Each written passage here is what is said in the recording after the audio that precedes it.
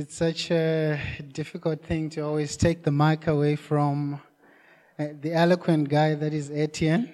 But I'm really humbled this morning to stand in front of this amazing gathering of saints. And I was really being purposeful about the word saints. And I know that Etienne just mentioned something as he was ministering to us during worship about sainthood. I think in this world that we're living in, we've often been taught about sainthood as something that is reserved for special people that have done extraordinary things. But when you look at sainthood according to the Bible and according to Scripture, particularly when you look at how Paul used to address the churches in his letters, he always used to refer to them as saints. And sainthood is really not an issue of merit, because some of the churches that Paul wrote to, particularly the church of Corinth, were not known to be of good conduct. And yet he still called them saints. So it's quite an amazing thing that we get to be called saints, and not because of what we have done, but because of what Jesus has done. And our faith in Jesus Christ determines our sainthood. So we are all saints as long as we have believed in Christ. And it's really an awesome time that we're going to have together this morning to just dig into the Word, share what God has placed on my heart this morning. But before we go there, I always remember that Etienne, when he opens up his services, he's always trying to crack a joke. And I was thinking about it and saying, am I that kind of guy that's cracking a joke like Etienne? And I was like, maybe not, but I'm going to just give it a try. So there were two gentlemen, very old gentlemen, way up in their 90s. They were best friends. And one of the gentlemen fell ill, and he was on his deathbed, and the other one went to him to see him in hospital. So while he was on the side of the bed, he said to the gentleman that was sick and dying, if you go to heaven, can you please do me one favor? Can you check for me if they've got soccer in heaven? So the other gentleman said, no, it's fine, definitely. And then after a few days, the gentleman passed away, and he went to heaven. And I think fast forward about a couple of weeks later, the other gentleman, the living one, was sleeping, and he was having a dream. And the other gentleman from heaven came to him in a dream and says, you know what? I've got good news and bad news for you. But I'm going to start and share the good news. The good news is there is soccer in heaven. And the guy was excited in his dream and say, oh, wow, this is amazing that there is soccer in heaven. And then he was like, so what's the bad news? The bad news is you're playing tomorrow. So I just thought I'd share that to make us all feel comfortable. And as we dig into the Word, it's going to be a wonderful thing. I was thinking about the word witness as I was wanting to share this message that God has placed on my heart. The word witness, and I didn't want to look into the dictionary, but I just wanted to go through a time where I was just thinking about the word and just thinking about what that word really means. And then the definition that I got is not really from the dictionary, but something that God just placed on my heart. And he gave me an illustration of a witness as somebody who is signing a legal document. So when they are signing a legal document, what are they? They are a witness. To be a witness is to be purposefully and intentionally present and in agreement. So the Bible calls us witnesses. So in light of that definition, we are purposefully and intentionally present in this place and in agreement. What are we in agreement with? In agreement with what God has done for us through Jesus Christ. So we are witnesses because of the common thing that we have, the Spirit of God living in us, what Jesus has done for us through the Spirit. And before I go into my message for this morning, I just wanted to just share a little bit about myself. And so I'm married to my wife. We've known each other for about 8 years. My wife is Verna. She's in the kids ministry. We've known each other for eight years, and we've been married for 6 years. And we've got two sons. The one son is Tanya. He's somewhere. I don't know if he's here. He's also on the other side. He's 20 He's 22. He's obviously not our biological son, but he's legally adopted. He's my late brother's son, whom I legally adopted. And then we've got a son together who's 3, turning 4 in June this year. And I'm really grateful for those people, particularly my wife. She's been an amazing person, amazing partner, supportive. And, to be here present right now, to be able to minister to you guys is just really the support that I've also been getting from her. And it's a journey that we've been walking together, the journey of getting to know Jesus Christ together. And the message that I have for us this morning that I wanted to share, the title really is The Revelation of Jesus. And how I came about that title, The Revelation of Jesus, is I was looking at my life, kind of my testimony, how I came to be about this place. In fact, this is now just over 3 years since we joined Grace Life. We joined Grace Life around 2018 in November. When we moved to Cape Town, Hansel, our son, was only 1 month old.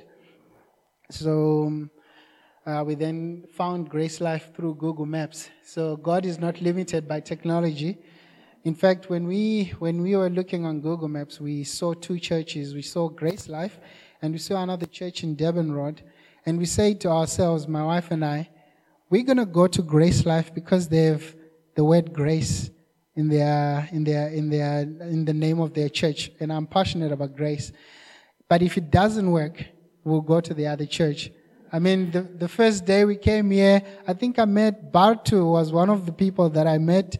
And I mean, it was just an amazing reception. And from there on, we just never turned back. And here we are 3 years later, and God is just doing amazing things in our life.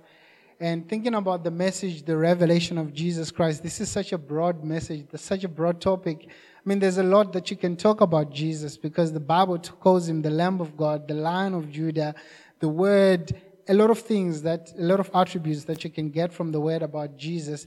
But then God just said to me, talk about Jesus, the Word. Because I'm also very passionate about the Word, about teaching the Word and, just digging into the Word and getting to know more about who God is, who Jesus is from the Word. And so that's the message we're really going to be talking about. And going back to my history, because my history, you're going to be hearing a lot about my history, because my history is actually embedded into this message, because it's really significant to how I came about really coming up with the title of this message. And so I was born in a very Christian family. When my dad passed away when I was 5, so we were practically raised by my mother. And we were a very Christian family, and she really taught us in the way of the Lord. But the church that we were going to was a very conservative church. It's one of those traditional conservative churches, more kind of like in the lines of Seventh-day Adventists, you could say, but even more conservative in my own mind, if I would say. And there was a very strong inclination to legalism in the church that we grew up in. For example, I'll give you a couple of examples of things that we knew as kids growing up that we shouldn't do. It was a sin for you to go into a beer hall or a club or in any place where they sell alcohol or something like that. It was a sin. To hold a beer bottle, my goodness, was unheard of, or a cigarette package. It was something that you wouldn't do. And ladies obviously were not allowed to wear pants. So many of the ladies in the church would wear these very long dresses all the way to the ankles, and they would cover their heads. And one of the craziest things I've ever heard was about guys. When you're wearing a jacket or a blazer, you couldn't wear a jacket or a blazer with a split in the back, or whether it's a split or a double split. The explanation that I got from that was, if you wore a jacket like that, it means your righteousness was split in 2 or in 3. So I'm just trying to paint a picture of the kind of religious mindset that we grew up in and being taught.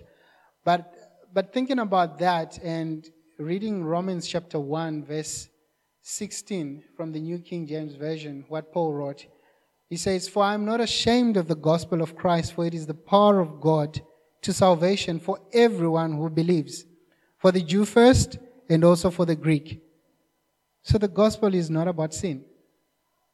The gospel is about the power of God unto salvation. And about 2 weeks ago, we had a sermon from Etienne. He was saying, which was titled Salvation Redefined. And we were going into that sermon, and the question was, what is salvation? We know from John 3:16 that for God so loved the world that he gave his only begotten Son, that whoever believes in him should not perish but have eternal life. And God did not come into the world to condemn the world, but that the world through him might be saved. So salvation is really all about eternal life, and eternal life is relationship with Jesus Christ. So the gospel is about our salvation, which is really about eternal life or eternity, and about our relationship with Jesus Christ. So even with that upbringing, one thing I really appreciated about the church that we grew up in is they placed a very great value and deal on the word, even though the lens through which they read the word was from the perspective of legalism, or from the perspective of the law.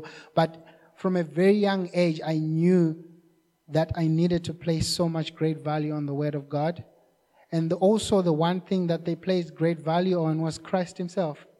That is why this title is The Revelation of Jesus, and it's about the word. Because of it also coming from my upbringing, as much as there were all these legalistic elements that were involved in my upbringing. And very often we're so outward focused that we miss the reality of what's happening inside of us. We're so focused on people's actions, regarding people according to the flesh, and we miss the reality of what has happened on the inside of us, which is our salvation, which is Christ in us, which is the Spirit of God living in man. Because we're really looking at people from the perspective of, oh, they have done this or they haven't done this, which isn't really the gospel, which isn't what Christ came to do for us. And thinking about that, I opened up the sermon, the service by saying we are saints. And so, by that regard, saints cannot be sinners. Saints can never be sinners. I know that we often hear the statement, we are sinners saved by grace, but that can't also be true, because we hear from Romans chapter 5, verse 8, Paul writing and saying, "But God demonstrates his own love toward us, in that while we were still sinners, Christ died for us." So he's talking about a former state. While we were still sinners. So that means at some point we were sinners, but when Christ died for us and when we believed in what Christ did, we stopped being sinners. We became the righteousness of God in Christ Jesus. So being a sinner is a former state for anyone who has received Christ. For anyone who has received salvation, being a sinner is a former state. And again, we're also always bringing about the record of our sins. And we are so often good at it, in fact, ourselves, bringing record of our own sins as human beings. But that also can be true when it comes to the record of who God is and his relationship to sin after the cross. Because we know that from Jeremiah 31, verse 33 to 34, from the New King James Version, the prophet writes and says, this is a prophecy of what was to come. He writes and says, "But this is the covenant that I will make in the house of Israel after those days, says the Lord. I will put my law in their minds and write it on their hearts, and I will be their God, and they shall be my people. No more shall every man teach his neighbor, and every man his brother, saying, Know the Lord, for they shall all know me, from the least of them to the greatest of them, says the Lord. For I will forgive their iniquity, and their sin I will remember no more." God does not remember our sins. He has no record of our sins. And that concept alone actually blows my mind, because we know God, in his sovereignty, is all-knowing. I mean, He knows the end from the beginning. But He chooses, in light of our salvation, not to remember our sins. In light of our salvation, He chooses not to remember our sins. Even though He knows everything, but for the sake of our salvation, He doesn't remember our sins.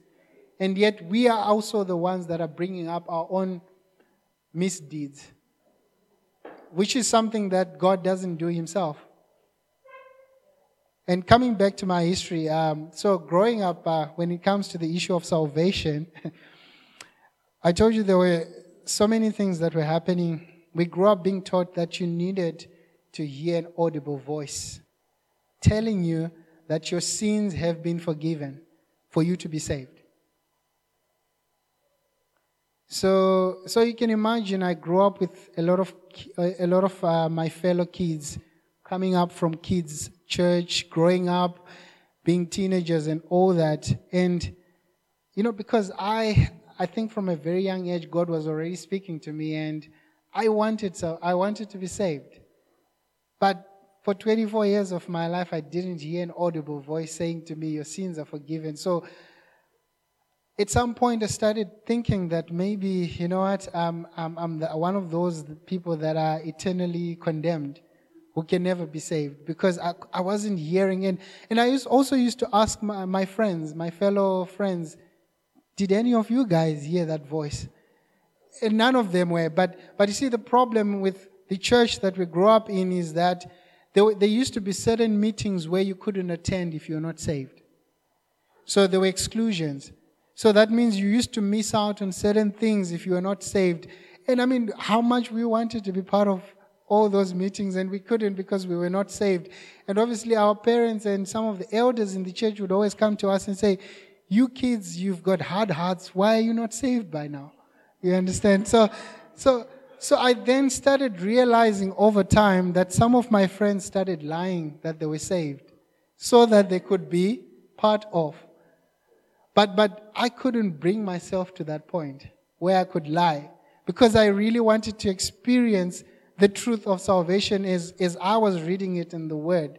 So for 24 years of my life, I couldn't experience this thing called salvation because of that hindrance that I had, that I needed to hear an audible voice. Until I met this lady when I was at university. She told me, but the Bible says we are saved by faith, by grace through faith. You only need to believe what you've heard about Christ and you're saved. And from that day, that started really just ringing in my mind to say, but what does she mean? I just need to believe it. What does she mean? I need to believe it. And I remember this one time at university, we used to stay off campus, and I used to share a room with a good friend of mine. And I was in my room alone that day. He was not there. I wasn't even listening to a sermon. I wasn't even reading the Bible. But from the day that lady said to me, you only need to believe, there was a stirring in my heart to want to receive salvation. And so I led myself to salvation. And I got saved in my room, right in my room at university, with no man in sight, no pastor in sight. I wasn't even listening to a sermon when I got saved. Which brings me to a side note I just want to share, to say that if you think you're here at church in this place for God, partly you're right, but you're wrong also. Because you can experience God anywhere you are. Like, you don't have to be in a physical building at church for you to experience God. Because I did experience God in a room, not at church, not even listening to a sermon, not without even a pastor inside. I experienced God. And now, knowing what the whole idea about salvation was, that it was all about the Spirit of God living in men. Everyone who has believed has the Spirit of God in them. That means you can experience God anywhere else. And if you're only coming to experience God at church, then you're missing out on the 6 days and 22 hours when you're not at church. Because you could be experiencing God all that time as well. And that is something that really I am also growing in, just to be conscious of the fact that, I can experience God anytime, anywhere. God is not limited to a building. Paul said it himself that God cannot be housed in buildings made by men. But God chose to be housed in our hearts, inside of us, as human beings.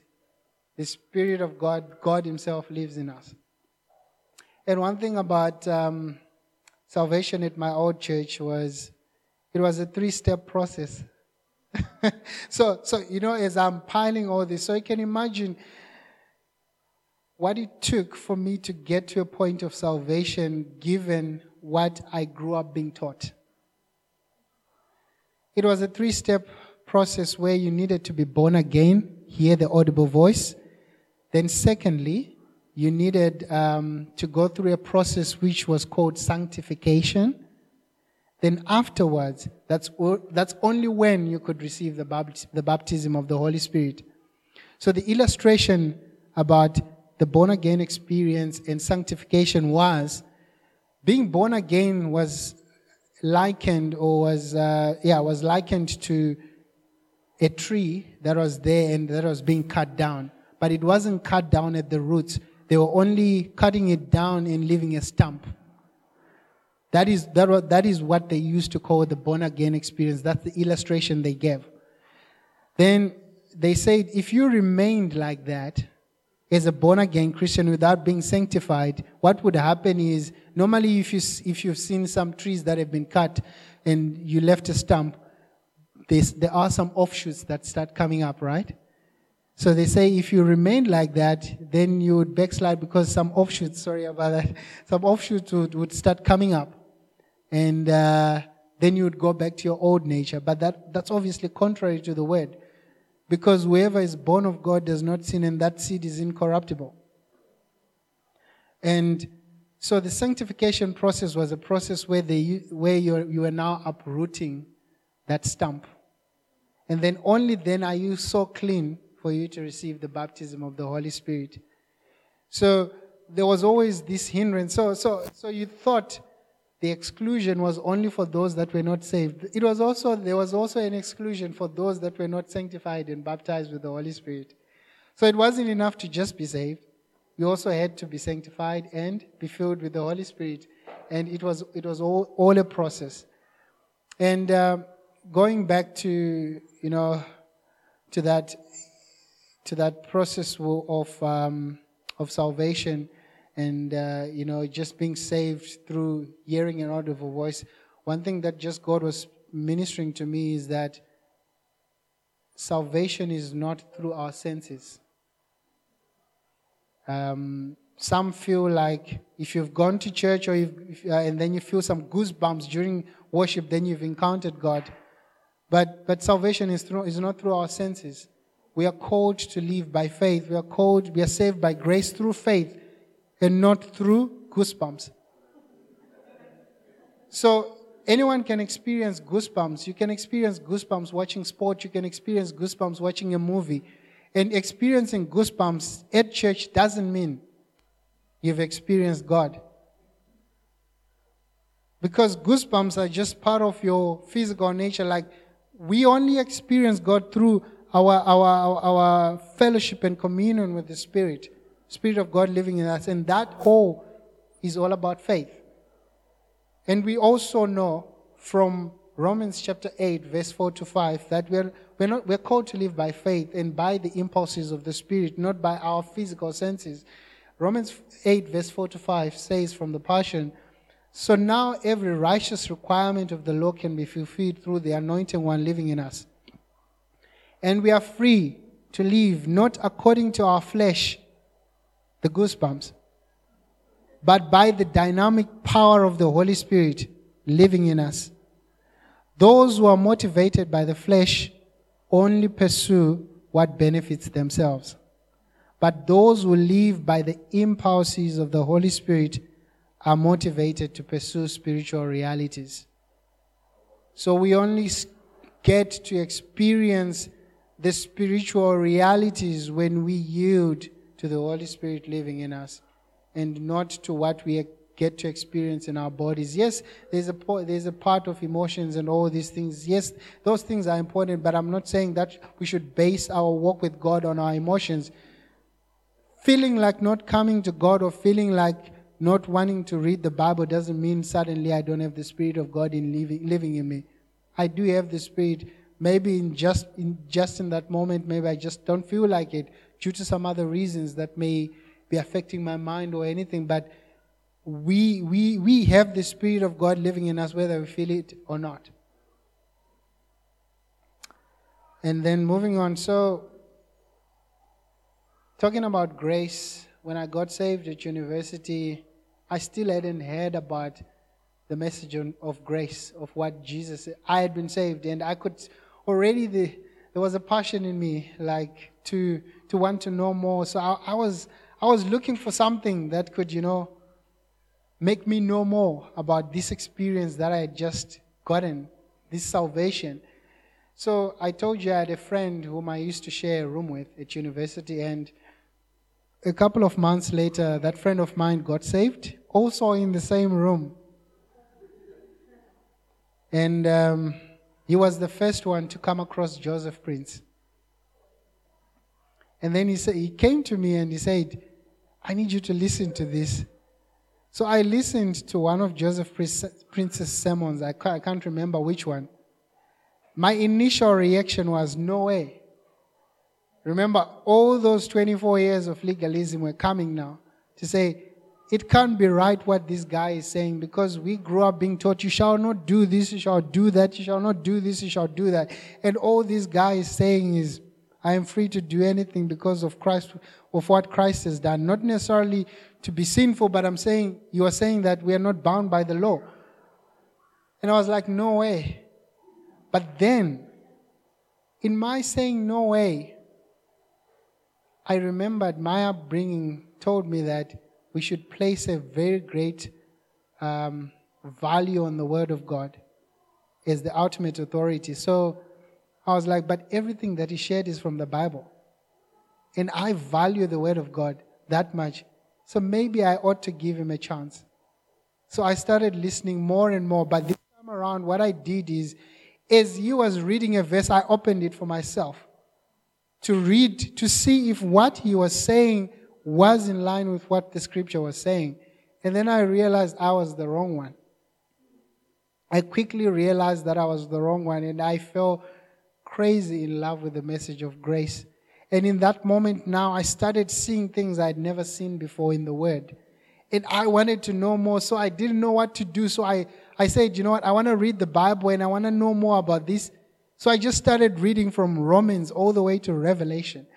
Reading chapter by chapter, verse by verse, to understand more. And like I said, I started seeing things I had never seen before in the Word.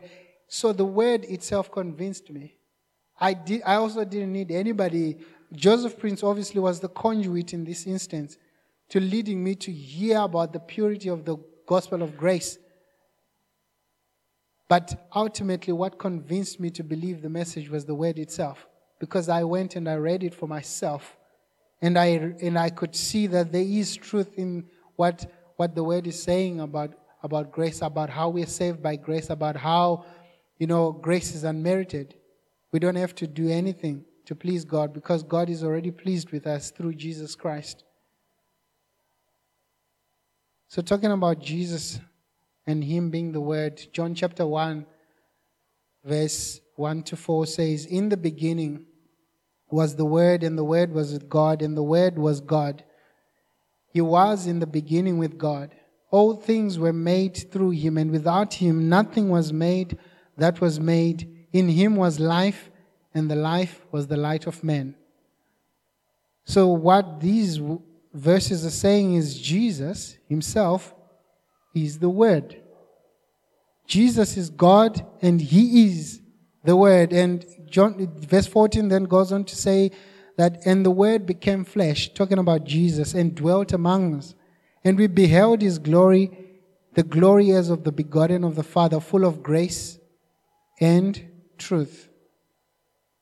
So what word have you been hearing? Has the word that you've been hearing full of grace and truth, or condemnation and lies? Because the Word that we know, the Word who is Christ, is full of grace and truth. That's why there can never be salvation apart from grace. Because the Word, Jesus, is full of grace and truth, not condemnation and lies. John 17:17 also says that sanctify them by your truth, because your word is truth. So the entirety of the Bible, Genesis to Revelation, is really a book about Jesus. Because that in the Bible is contained the Word of God. And what is the story of the Bible? The story of the Bible is really a story about Jesus. We grew up reading Revelation, and I used to get scared. But the moment I realized that the Bible is all about revealing who Jesus is, I went back to the book of Revelation and I started seeing Jesus. And no more was I scared, because now I'm seeing the Word for what it truly is, the revelation of Jesus.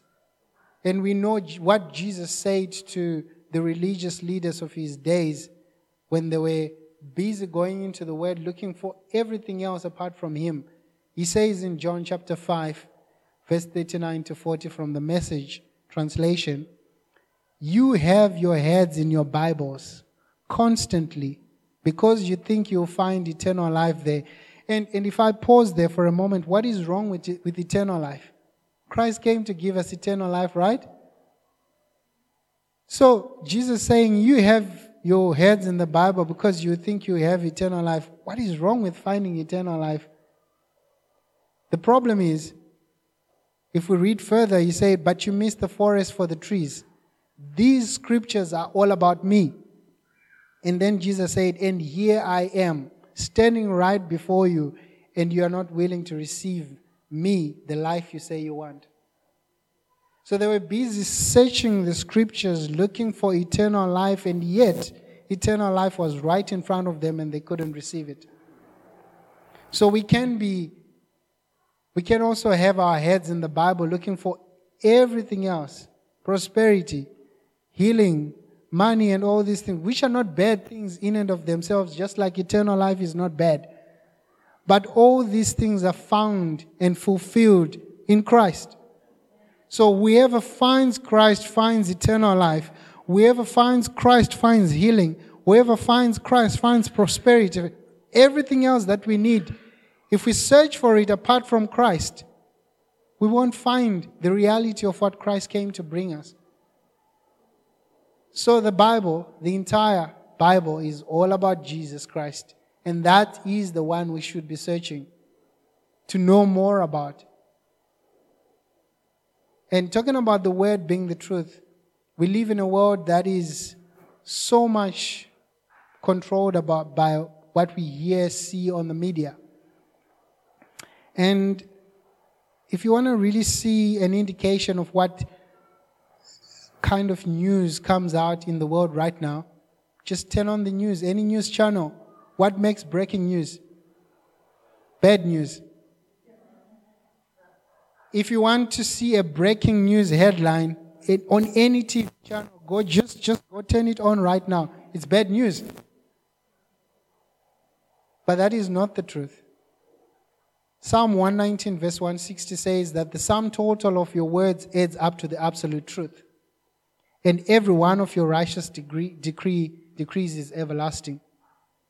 And we know from John 14 verse 6, a very popular passage of scripture, that Jesus says, I am the way, the truth, and the life, and no one comes next to the Father except through union with me.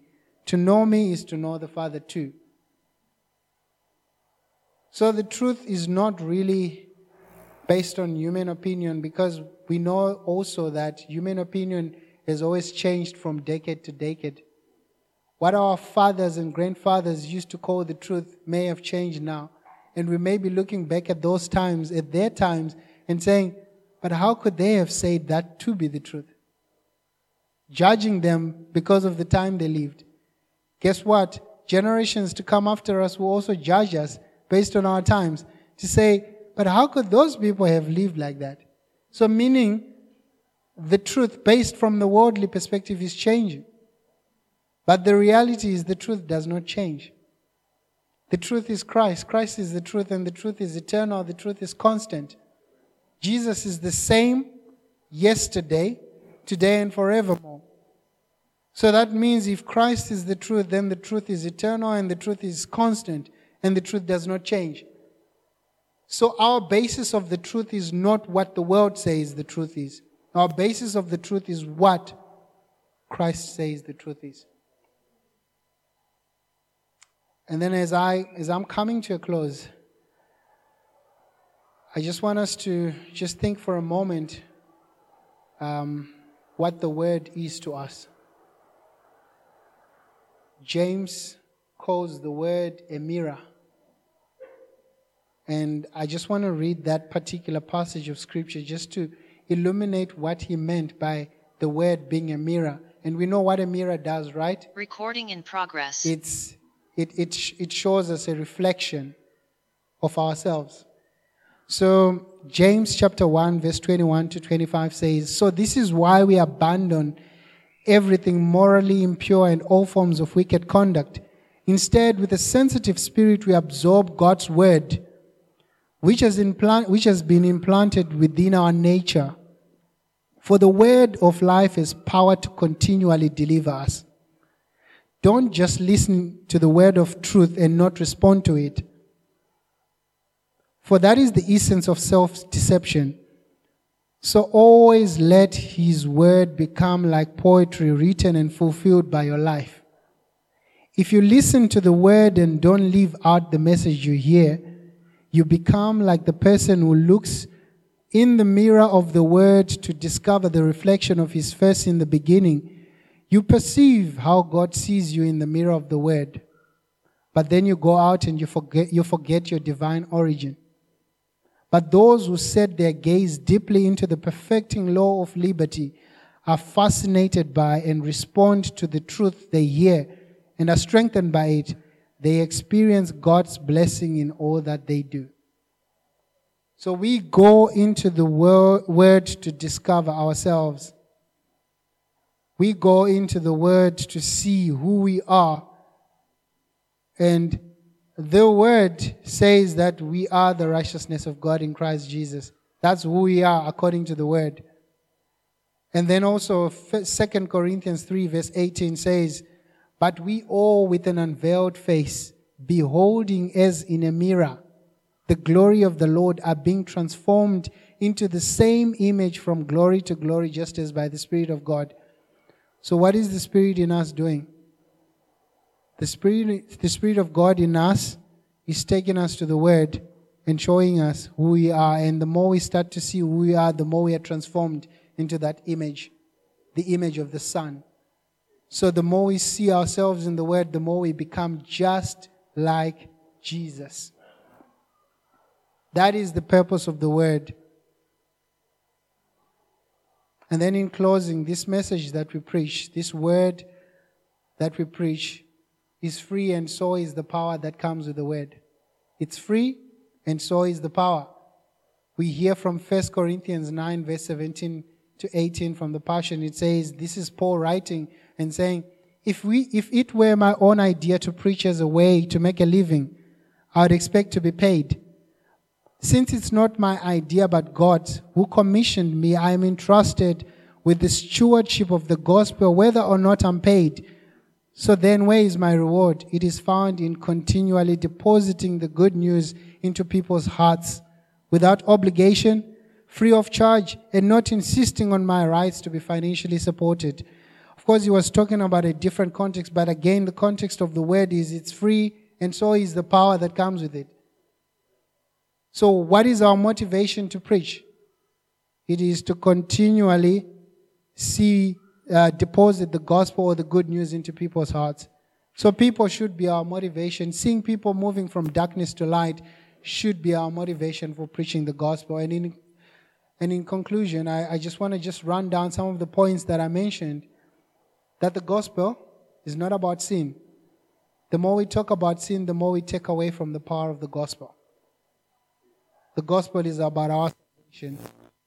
Jesus is the Word. And the Word is full of grace and truth, not condemnation and lies. And then the question I'll ask you is, what truth right now is convincing you? What is convincing you right now in the world? What have you been hearing that is convincing you right now? We should be convinced by the Word, by the truth of the Word. And the truth is eternal. It lives forever. The truth is constant. It never changes. Jesus is that truth. And the Word that we read is all about Jesus, and it's a mirror pointing us to the reality of what's inside of us. So the encouragement that I'll leave with every single one of us as we go into our weeks and everywhere we go, first of all, is just to remember what the Word is for, what the Word says about us, and then go share the same message with people that need to hear this truth.